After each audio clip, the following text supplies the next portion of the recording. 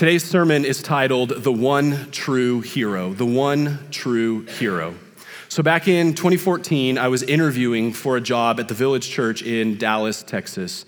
And the man who would become my boss in the future, his name was Jared. Jared began asking me a series of questions. And one of his final questions, this is what he asks everyone, is who are your heroes? And then he divided that question into kind of three different things. He said, who are your real life heroes, the people you know and you've been around? Who are your historical heroes? And then who are your fictional heroes? And so I began immediately processing in my mind. I'd never really thought through that question. Who are my heroes? So I considered, who are my historical heroes first? So I grew up devouring everything I could on World War II. And in particular, I loved Winston Churchill, and I still to this day read everything written on Winston Churchill. So I just kind of said, hey, Winston Churchill's my historical hero, which was a good thing because Jared is just about the most British American dude I've ever met in my life. So he was super stoked on that one. And then I moved into my real life heroes. Who are my real life heroes? And I began to trace some people I grew up with in my family, some of the men who had discipled me when I first came to faith. And I said, here are some names of those people. And then it got into the fictional area, and I hadn't read much fiction at that point, and I still don't to this day. So I didn't have any answers there, which was bad news because Jared loves all things superheroes and DC and Marvel, and I think those two are meshed now, and Superman and Batman and all these people. If I would have said Superman, I would have been hired about 3 months earlier, but I didn't really have an answer there. But the question began rolling around in the back of my mind, and it still does to this day. And instead of the question, who are your heroes, I began to ask myself the question, what is the definition of a hero? How do we get our heroes? Why do we label some people heroes? And so if you want an answer to that question, here's the perfect answer from the sitcom The Office. Season 1, Mr. Brown says this. Now this is a simple acronym, HERO. At Diversity Today, we believe it's very easy to be a hero. All you need are honesty, empathy, respect, and open-mindedness. Dwight Schrute, excuse me, I'm sorry, but that's not what it takes to be a hero. Okay, well, what is a hero to you? A hero kills people that wish him harm. A hero is part human and part supernatural. A hero is born out of a childhood trauma or out of disaster and that must be avenged. I think you're thinking of a superhero. Now, Dwight Schrute says a hero is someone that's got to avenge a childhood trauma and kills people, all these kind of things, right? And this is comical and this is laughing, but truly, what is it that makes a hero? Is it someone that's a genius? Is it someone that's powerful? Is it someone that has control? Is it someone that's famous? Is it someone that's very inventive? Is it someone who changed the whole world, or is it someone who changed your world? Is a hero someone who leads his family, her family, or leads a country? What is it that makes a hero? And we could probably go down the line of history and label some people heroes, right? We can look at Nelson Mandela, and we can look at Mother Teresa or George Washington or Babe Ruth, and we can, if you're into sports, right? And what you can do is probably draw out some traits, some personality traits or actions, and make a list of things that all these people shared in common. And from there you can say, well, this is what it takes to make a hero. But what I want to submit to you today is that Jesus is the one true hero. He is the only hero. He is the only one worthy to be followed, worthy to be admired, worthy of our worship. He is the only person that is worthy to be labeled a hero. And here's the thing about our heroes. We consider our real life heroes, right? These people we look up to. But what happens? We put them up on this pedestal, we admire them, we love them, and then we get closer to them. And as we get closer to them, what happens? We begin to see all their flaws. We begin to see all their humanity on display. We get to see that they're not all that impressive because none of us are all that impressive. And then we take them off the pedestal and we're deeply disappointed in them. This is what happens when we turn humans into heroes. The closer they get, the less heroic they become.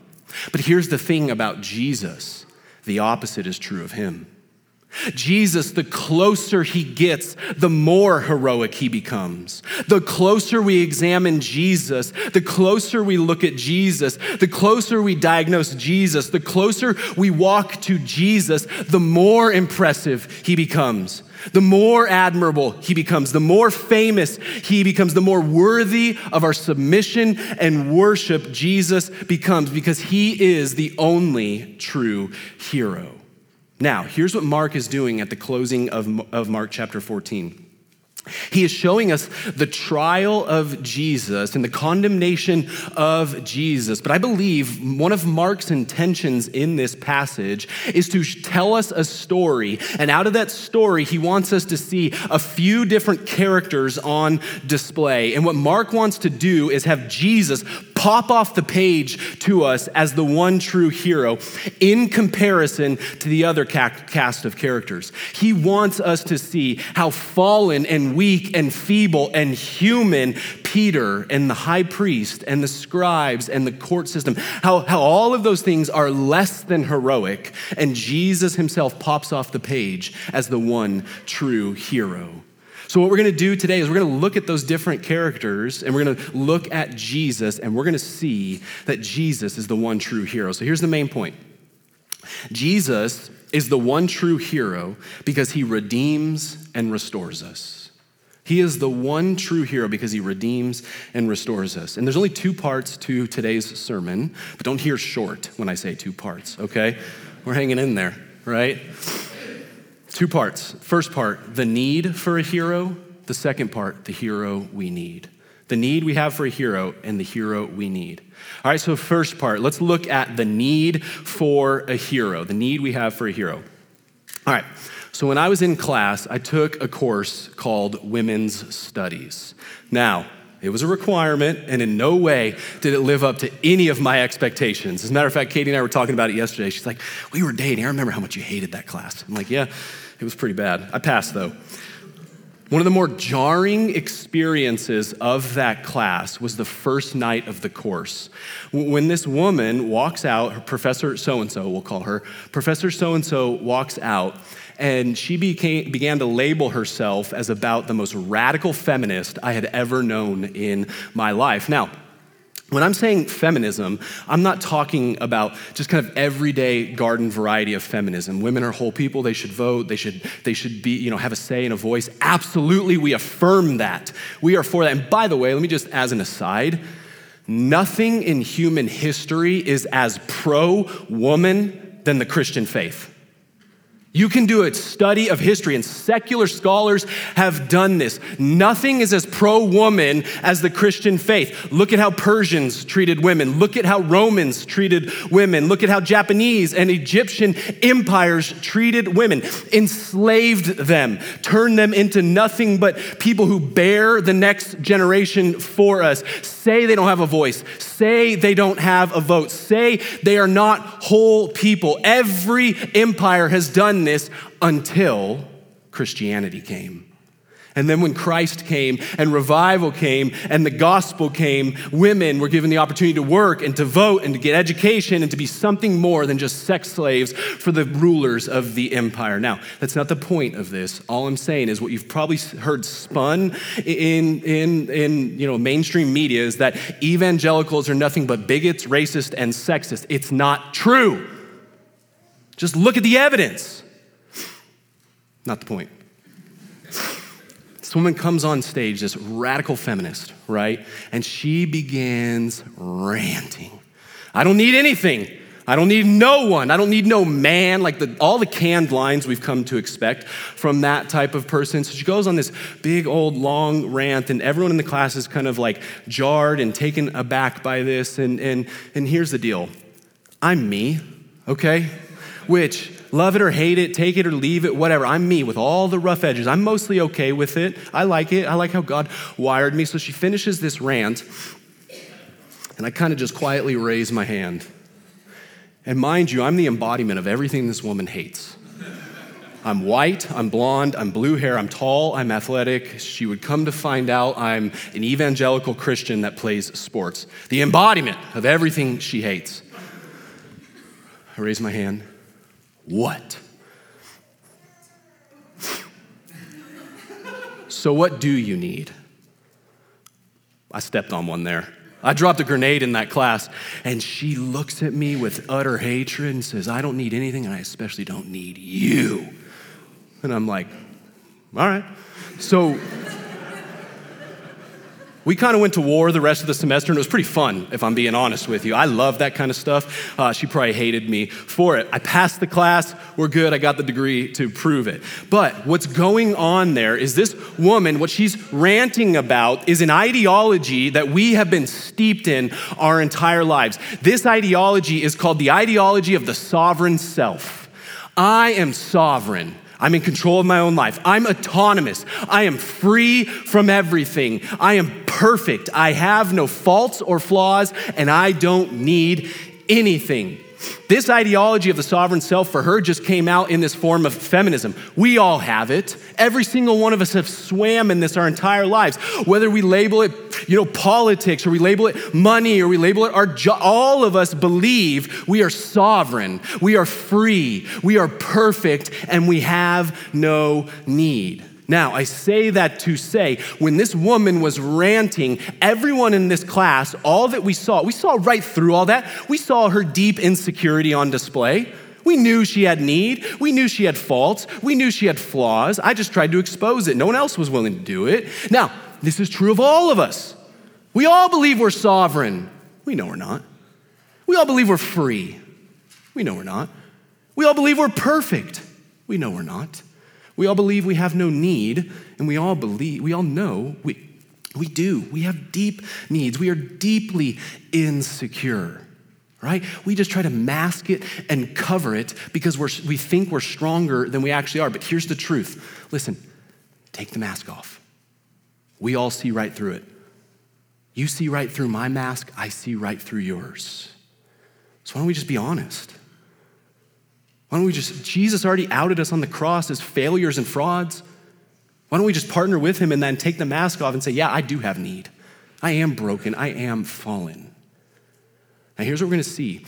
In this text, we're going to see the cast of characters that are us, the ones that have need. So look back to the text, Mark chapter 14, verse 53 through 55. And they led Jesus to the high priest. And all the chief priests and the elders and the scribes came together. And Peter had followed him at a distance, right into the courtyard of the high priest, and he was sitting with the guards and warming himself at the fire. Now the chief priests and the whole council were seeking testimony against Jesus to put him to death, but they found none.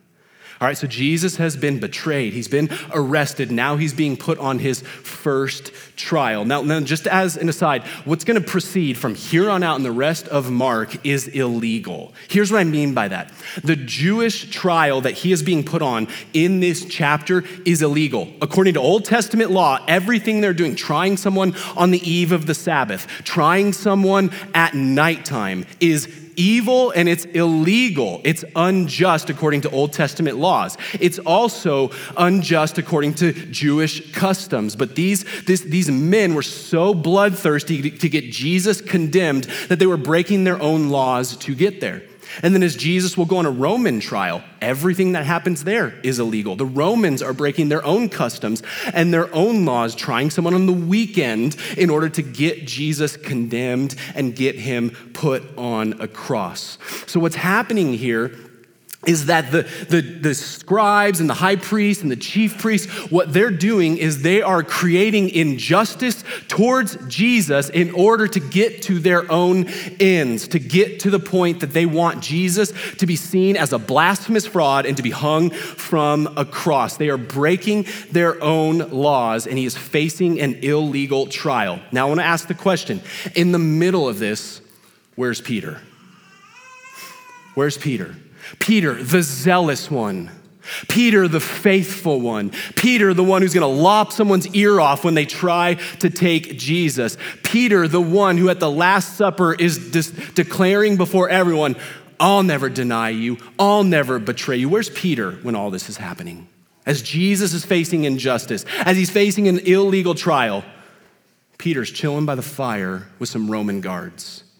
He's begun to shrink back and distance himself from Jesus. Why? Because he knows if he identifies with Jesus, he's going to face the same trial that Jesus is facing, and he is terrified of it. Here's what we see in this first section. We see the injustice we all create towards Jesus, and we see the fact that when persecution and pain comes, we begin to shrink back and distance ourselves from faithfulness to Jesus. Keep going with me. Verse 56 through 59. For many bore false witness against him, but their testimony did not agree. And some stood up and bore false witness against him, saying, we heard him say, I will destroy the temple that is made with hands, and in 3 days I will build another not made with hands. Yet even about this, their testimony did not agree. We see right there that the scribes and the chief priests, they are bearing false witness against Jesus. Now, that should cause some light bulbs in your head. That is breaking the 9th commandment. This is lying, this is evil, and this is to be punished. They are breaking the 9th commandment, their very own 9th commandment. And here's the fascinating thing about this. It says twice in those verses that their false witness didn't even agree with each other. These men were too dumb to coordinate their lies. So they're all sitting there in a court system. He's saying one thing, he's saying another, and their own false witness was contradictory, which should have been enough for him to be like, well, this doesn't seem to be true. Let's let this guy walk free. But again, we see that they are lying about Jesus, lying about his person, his work, his actions, and what he has said. They are breaking the 9th commandment, and this is worthy to be punished. Keep moving with me. Verses 63 and 64. Jesus was just asked, are you the Messiah? And he says, I am. And the high priest tore his garments and said, what further witnesses do we need? You have heard his blasphemy. What is your decision? And they all condemned him as deserving death. So Jesus claims to be the Messiah. They break the 9th commandment. They go through this unlawful trial. They go through this unjust process, and Jesus is declared guilty and blasphemous and deserving of death. And these men are celebrating. Why? Well, we call this the ends justify the means. This is what we say. They got the end result they wanted, and the means that they took did not matter to them. Lying, injustice, an unfair trial, someone who is innocent being declared guilty. They didn't care who was put on trial, or they cared, it was Jesus. They didn't care how the process went because they wanted him to be declared guilty so bad they would do whatever it takes. Compromise their own character, break their own laws, lie about Jesus, disobey the 9th commandment. Why? The ends justify the means. Now, God's word has something different to say about that. God's word says that's called justifying your sin. That is sin. That's depravity and evil and wickedness that we've read so far. And according to the scriptures, every one of those actions by the chief priests and the scribes and the high priest was deserving of their own condemnation, their own imprisonment, and their own death. They were sinners and depraved and wicked, and they were due the punishment that was given to Jesus, and they were attempting to justify their own sin. Sound familiar? Right? We lie and we manipulate. Right? We try to work our way up the chain at work. We dishonor others and we steal and we lie. Why? Got to get that promotion. It's okay. The ends justify the means. We manipulate those in our lives to get the gain that we want. The ends justify the means. We sweep our sin under the rug. We throw it behind us. We act like it doesn't exist. Why? The ends justify the means. And God's word is simply saying to us, no, you're just trying to justify your own sin, and you can't do that. You can't forgive your sin. You can't free yourself from sin. You can't make yourself alive from sin. You are dead in your sins and your trespasses. We are trying desperately to justify our own sin. Now jump down to verse 65 with me. And some began to spit on him and to cover his face and to strike him, saying to him, prophesy. And the guards received him with blows. So this is the moment where Jesus begins to get mocked to get spit upon, to get beaten, to get stabbed, to get dragged through the dirt, and he will eventually be hung from a cross. They are mocking him the whole way, saying, prophesy, right? They're tempting him. They're trying to test him to do what he says he can do. All the while, they're just beating him. Now, none of us here have ever physically assaulted Jesus, but every one of us has spiritually assaulted Jesus. Every one of us has dishonored his presence in our lives. Every one of us have belittled Jesus by deliberately disobeying his commands. Every one of us have mocked Jesus, have spit upon Jesus, have assaulted his presence in our lives, have ignored him, have turned our backs upon him, have tried to live free and independent of him in utter disobedience to the commands we know we're called to do. None of us have ever physically assaulted Jesus, but every single one of us are those guards who have spiritually assaulted and mocked and beat Jesus in our sin. Now, jump down to verse 66 with me. We're going to read the saddest episode, one of the saddest episodes in the scriptures. And as Peter was below in the courtyard, one of the servant girls of the high priest came, and seeing Peter warming himself, she looked at him and said, "You also were with the Nazarene Jesus." But he denied it, saying, "I neither know nor understand what you mean." And he went out into the gateway, and the rooster crowed. And the servant girls saw him and began again to say to the bystanders, "This man is one of them." But again he denied it. And after a little while, the bystanders again said to Peter, "Certainly you are one of them, for you are a Galilean." But he began to invoke a curse on himself and to swear, "I do not know this man of whom you speak." And immediately the rooster crowed a second time, and Peter remembered how Jesus had said to him, "Before the rooster crows twice, you will deny me 3 times." And he broke down and wept. Again, Peter, the confident one, the zealous one, the one of the original 12 that we would have never to expect to fail, fails. And he fails in stunning and high-profile ways. We see Peter's denial and betrayal of Jesus, and as a result, he has invoked a curse upon himself. And again, before we point fingers at Peter and laugh and say, what a failure that guy is, let us just use the life of Peter as a display of us in the scriptures. Peter is nothing more than us on these pages.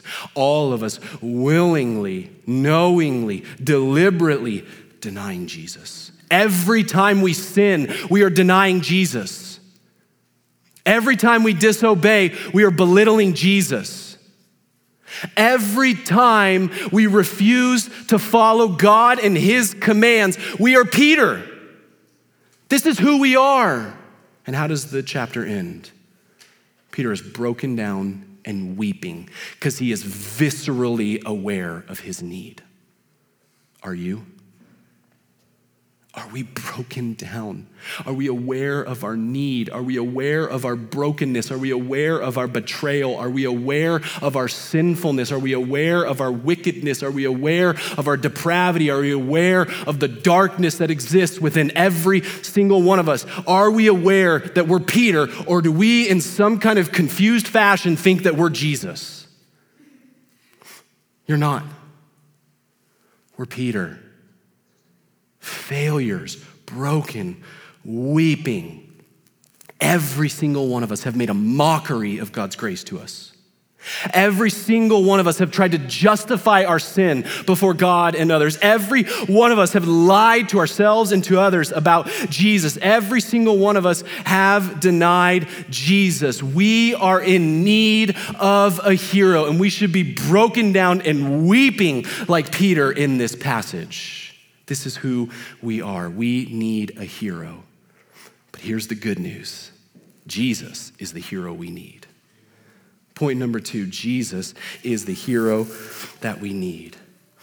Now, in all of those portions of text that I just read, I'm not gonna reread them, but we're gonna go back through them and we're gonna look at where's Jesus in the middle of this as he's facing the court, as the Sanhedrin's lying about him, as Peter is betraying him. What is Jesus doing? Where is he? Well, first, as he's standing in this courtroom facing an unjust trial and Peter is beginning to distance himself, chilling by a fire with some Roman guards, what is Jesus doing? As Peter distances himself from Jesus, Jesus is drawing nearer to his own punishment. Jesus stands firm as we shrink back. As we distance ourselves from Jesus, he draws nearer to us. As we walk in faithlessness, he is all the more faithful. As Peter chills by a fire pursuing his own safety, Jesus doesn't flee the courtroom and puts his own neck on the line. Jesus is the one who will be declared guilty though he's innocent, and will be declared innocent though we're guilty. As Peter shrinks back, Jesus stands in unjust trial in our place. As the high priest and the Sanhedrin bear false witness and they emit lies about Jesus, what does Jesus do? Jesus does nothing but tell the truth. As a matter of fact, Jesus himself is the truth, and he is the truth that will set us free. You see, Jesus in the scripture never lies. And here's the thing, we all know truth hurts, right? Faithful are the wounds from a friend, and Jesus is our friend who wounds us with his truth. He tells us the truth about ourselves. He says, you are a sinner, you are wicked, depraved, and you can't save yourself. You are worthy of death. This is the truth Jesus tells as people lie about him. But he tells a greater truth about himself. He says, though you are great sinners, I am a greater savior. Though you try to flee from me, I hunt you down and make you mine. Though you can't revive yourself, I'll give you the gift of revival. He tells us the truth about us, and he tells us a greater truth about himself. He is a great savior. As we, like this Sanhedrin, try to justify our own sin, the ends justify the means. We are justifying our sin. What does Jesus do? Jesus justifies sinners. We try to make our sin right by explaining it away, by saying, we're the victims. I had no choice. I had to do it. We're trying to justify our own sin. What does Jesus do? Jesus comes and he is declared guilty in our place, and he dies the death we deserve. He bleeds the blood that should come from our bodies, and it's that very blood that cleanses us and washes us white as snow. So he clothes us in his righteousness. We try to justify our sin. Jesus justifies sinners, which is good news for you and me, because we can't justify ourselves. He already has. And here's the fascinating thing about the justifying work of Jesus. You are literally clothed forever in the righteous robe of Jesus Christ. So when the Father sees you, he doesn't see your resume. Your resume's nonsense. He doesn't see your past, present, or future. It's all wicked and filthy rags. What does God see? The very righteous resume of Jesus Christ.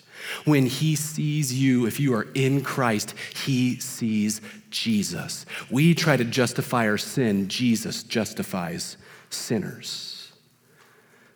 And what does Jesus say? The one thing he says, he's confronted. Are you the Messiah? Are you the Savior? Are you the Son of the Blessed? He says, I am. I am. Those two little words should pique our interest. They should draw attention to the Old Testament. In Exodus, when God comes to Moses and he says, I am, he speaks to Moses. And when he's saying that, he's saying, I am who I am. I am outside of time. I am eternal. I am omnipotent. I'm all powerful, and I can do all things. I am who I am, and I will be who I will be. Jesus, multiple times in the Gospels, says, I am the I am. He claims to be God in the flesh, which is good news because only God can save sinners. And in the Gospel of John, he makes 7 I am statements to prove how good and powerful he is. He first says, I am the bread of life. As the Israelites are wandering from Egypt back to the promised land, they are daily given manna or bread from heaven, this daily sustenance, this daily guidance, this daily provision from the very hand of God. Jesus is saying, I am that bread. I am the only one who can sustain you. I am the only one who can provide for you. I am the only one who can guide you through the wilderness on your pilgrimage back to me. He is the bread of life. He says, I am the light of the world.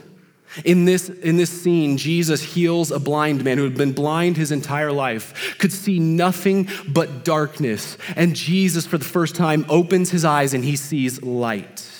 In the scriptures, darkness is equated to death and Satan and the dominion of darkness. Light is related to Jesus and life and the kingdom of God. Jesus, in healing this blind man, doesn't just heal him physically, giving him sight, but he takes his feet from the dominion of darkness and gives him eternal life. He is the light of the world, and he is the only one that can transfer us from darkness to light.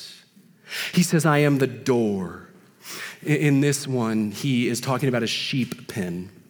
And a sheep pen would have been a wooden structure, and sheep are dumb and not athletic. So when they were locked out of the sheep pen, they couldn't jump over the fence to get back in. They would just wander away. In order for the sheep to get into the pen, the shepherd would have to open the door or open the gate so the sheep could waltz right on in there. Jesus is saying he is the gate, and that sheep pen is the kingdom of God. We are sheep that have wandered away from the pen, who can't get ourselves in. Here's the truth. You can't get yourself into the kingdom. You can't save yourself. You can't work your way into righteousness. We all know this.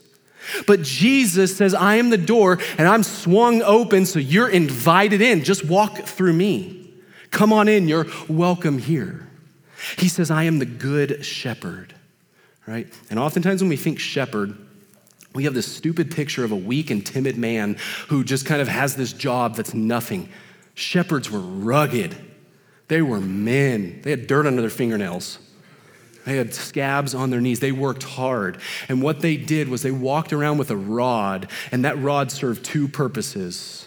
As wolves and enemies would come and try to steal the sheep, they would fend off the enemy with the rod. And then as the sheep would wander away from the shepherd, they would use the rod to break the legs of the sheep to keep them in line so they couldn't wander away. Jesus says he is that shepherd. He is the one who shields us from the enemy. As Satan tries to attack us, Jesus with his rod swings back, and he's a lot more powerful than you are. Jesus is your defender against the enemy. And not just that, as we begin to wander away, fickle little beings we are, what does Jesus do? He graciously breaks our legs so we don't wander away. The Christian does not walk with a strut. The Christian walks with a limp because Jesus has graciously given it to us. He is the good shepherd. He says, I am the resurrection and the life. Jesus literally, physically, bodily overcame the grave, and he lives now and forevermore, and he freely gifts us that resurrection. So not even death can defeat us. We will live forevermore with Jesus. He is the resurrection and the life. He says, I am the way, the truth, and the life. There is not one way amongst many ways. That's nonsense. Jesus is the only way. He is the path we walk to life and to meaning and to purpose and to hope and all the things our hearts are yearning for. Jesus is the way and the only way to true life. And then he says, I am the true vine. The vine gives sustaining power to the branches. Helps the branches bear fruit. We cannot bear fruit on our own. As we abide in the vine, we are given sustaining power to daily live for Jesus and because of Jesus and to the glory of Jesus, because he is the true vine, and apart from him, we can do nothing. He is the true vine. Jesus ultimately, as we'll see in the next couple of weeks, is beaten to death, but in that happening, he actually beats death. The blows that Satan thought he was dealing to Jesus is Jesus actually just dealing the final blow to Satan. He is the hero that we need. He is the I am. What you need is not a better life now. What you need is not whatever you think your circumstantial change is. What you need is the I am. What you need is the bread of life. What you need is the door. What you need is the shepherd. What you need is the resurrection and life. What you need is the way, truth, and life. What you need is the true vine. What you need is the light of the world. And the good news is Jesus is that hero. Amen. And the closer he gets, the more heroic he becomes. Now, let's close like this. Peter denies Jesus 3 times and pronounces a curse upon himself. One of the saddest episodes in all of Scripture. But Jesus, as our hero, turns all sad things untrue. Look at the screen with me, John chapter 21. When they had finished breakfast, Jesus said to Simon Peter, "Simon, son of John, do you love me more than these?" He said to him, "Yes, Lord, you know that I love you." He said to him, "Feed my lambs." Jesus said to Peter a second time, "Simon, son of John, do you love me?" Peter said to Jesus, "Yes, Lord, you know I love you." He said to him, "Tend my sheep." He said to him a third time, "Simon, son of John, do you love me?" He said to him, "Lord, you know everything. You know that I love you." Jesus said to him, "Feed my sheep. Truly, truly, I say to you, when you were young, you used to dress yourself and walk wherever you wanted. But when you are old, you will stretch out your hands, and and another will dress you and carry you where you do not want to go, dying by a cross." This, he said, to show by what kind of death he was to glorify God. And after saying this, he said to him, "Follow me." 3 times Peter denies Jesus. 3 times Jesus redeems Peter. 3 times Peter denies Jesus. 3 times Jesus restores Peter. 3 times Peter pronounces cursing upon himself. 3 times Jesus gives him blessing. 3 times Peter denies his calling as a disciple of Jesus. 3 times Jesus says, "You're my disciple. Follow me." Jesus is the one true hero because he is the one who redeems and restores. What is our true need? Our true need is for a redeemer, one who will buy us back into the family of God. We have abandoned the family of God. We have dwelt with Satan. We have dishonored God in our sin, and we need a redeemer who will say, "I will pay whatever price to make you mine." And Jesus pays the ultimate price of his life on a cross, and he purchases us back and makes us his. We need a redeemer, and Jesus is the redeemer that we need. He is the powerful one for the powerless. He is the strong one for the weak. He is the provision for the needy. Jesus is the redeemer. And then we need a restorer, and Jesus is the one who restores. We all just went through those nasty windstorms, am I right? And if you live up in Rosina Ranch, you probably lost power, still probably lost power to this point. Who knows up there, right, Ben? Ben, you gotta move down here, bro. Right, so some of us lost power. I didn't. Some of you did. Lost power in those windstorms. And what happens? The power gets restored and we celebrate. The power comes back on and we celebrate. This is what Jesus does in his restoring work. As Peter has denied Jesus and betrayed Jesus and cursed himself in doing so, he is imminently disqualified. What does Jesus do? He restores him back to qualification. He says, "You're mine, feed my sheep and follow me. You are not cursed, but you are blessed." He has restored Peter back to a place of qualification. He is the one who lifts the eyes of the downtrodden. He is the one who knows how helpless and hurt we are, that we have all victimized ourselves with our own sin and we have been hurt by the sin of others. And Jesus is the one who says, "Let me restore you.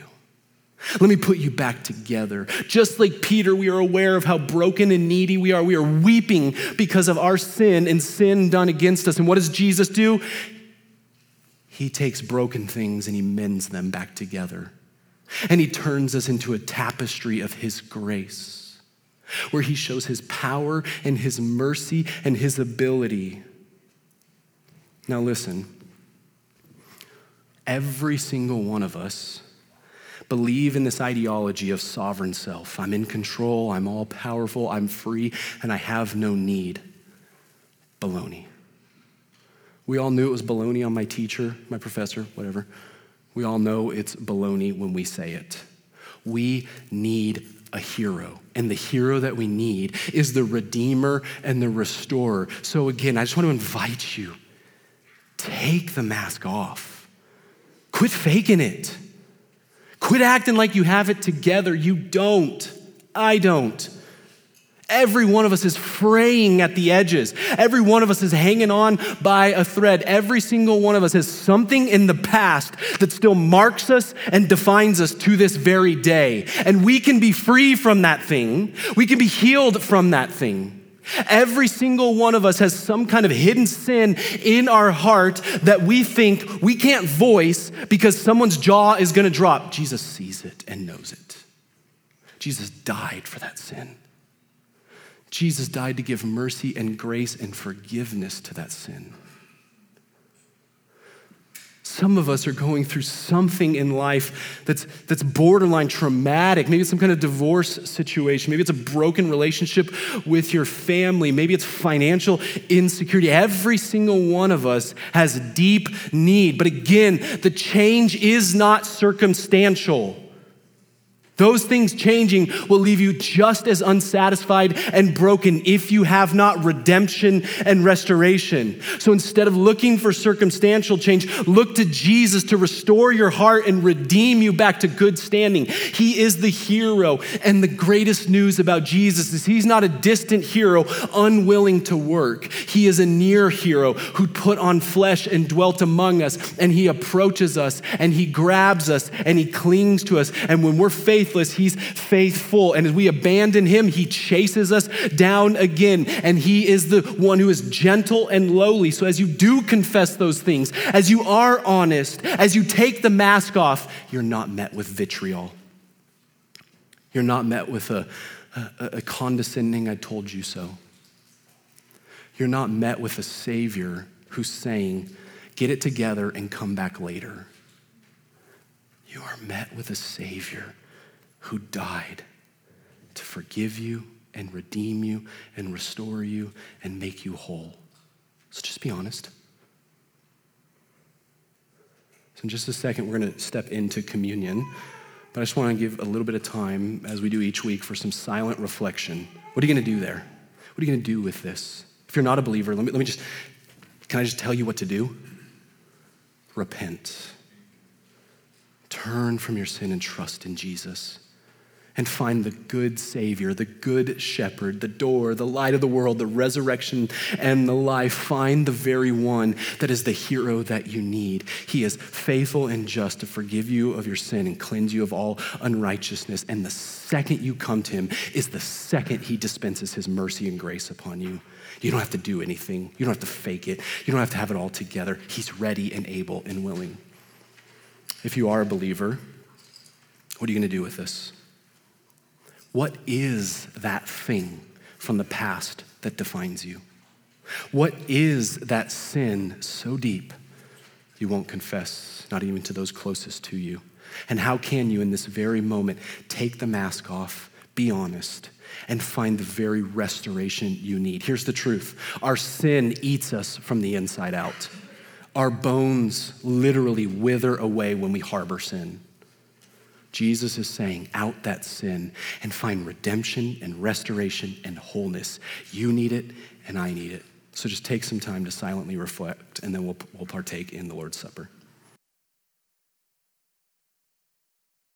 Father, we thank you for Jesus. Though we are great sinners, he is a greater Savior. We need a hero. He is the hero we need. By your Spirit's power, would you convince us of that? Would you convince us, if we are not believers, that we desperately need salvation and Jesus and life and hope? If we are believers, would you convince us that as we harbor darkness and we turn our backs upon you, all we are doing is pronouncing the curse of Peter on ourselves. And we are breaking ourselves and we are weeping. And convince us by your Spirit's power that Jesus is the very hero that we need, the one who will redeem us from those things and restore us. We can't convince ourselves. We need you to do it. By your Spirit's power, would you do that? Amen.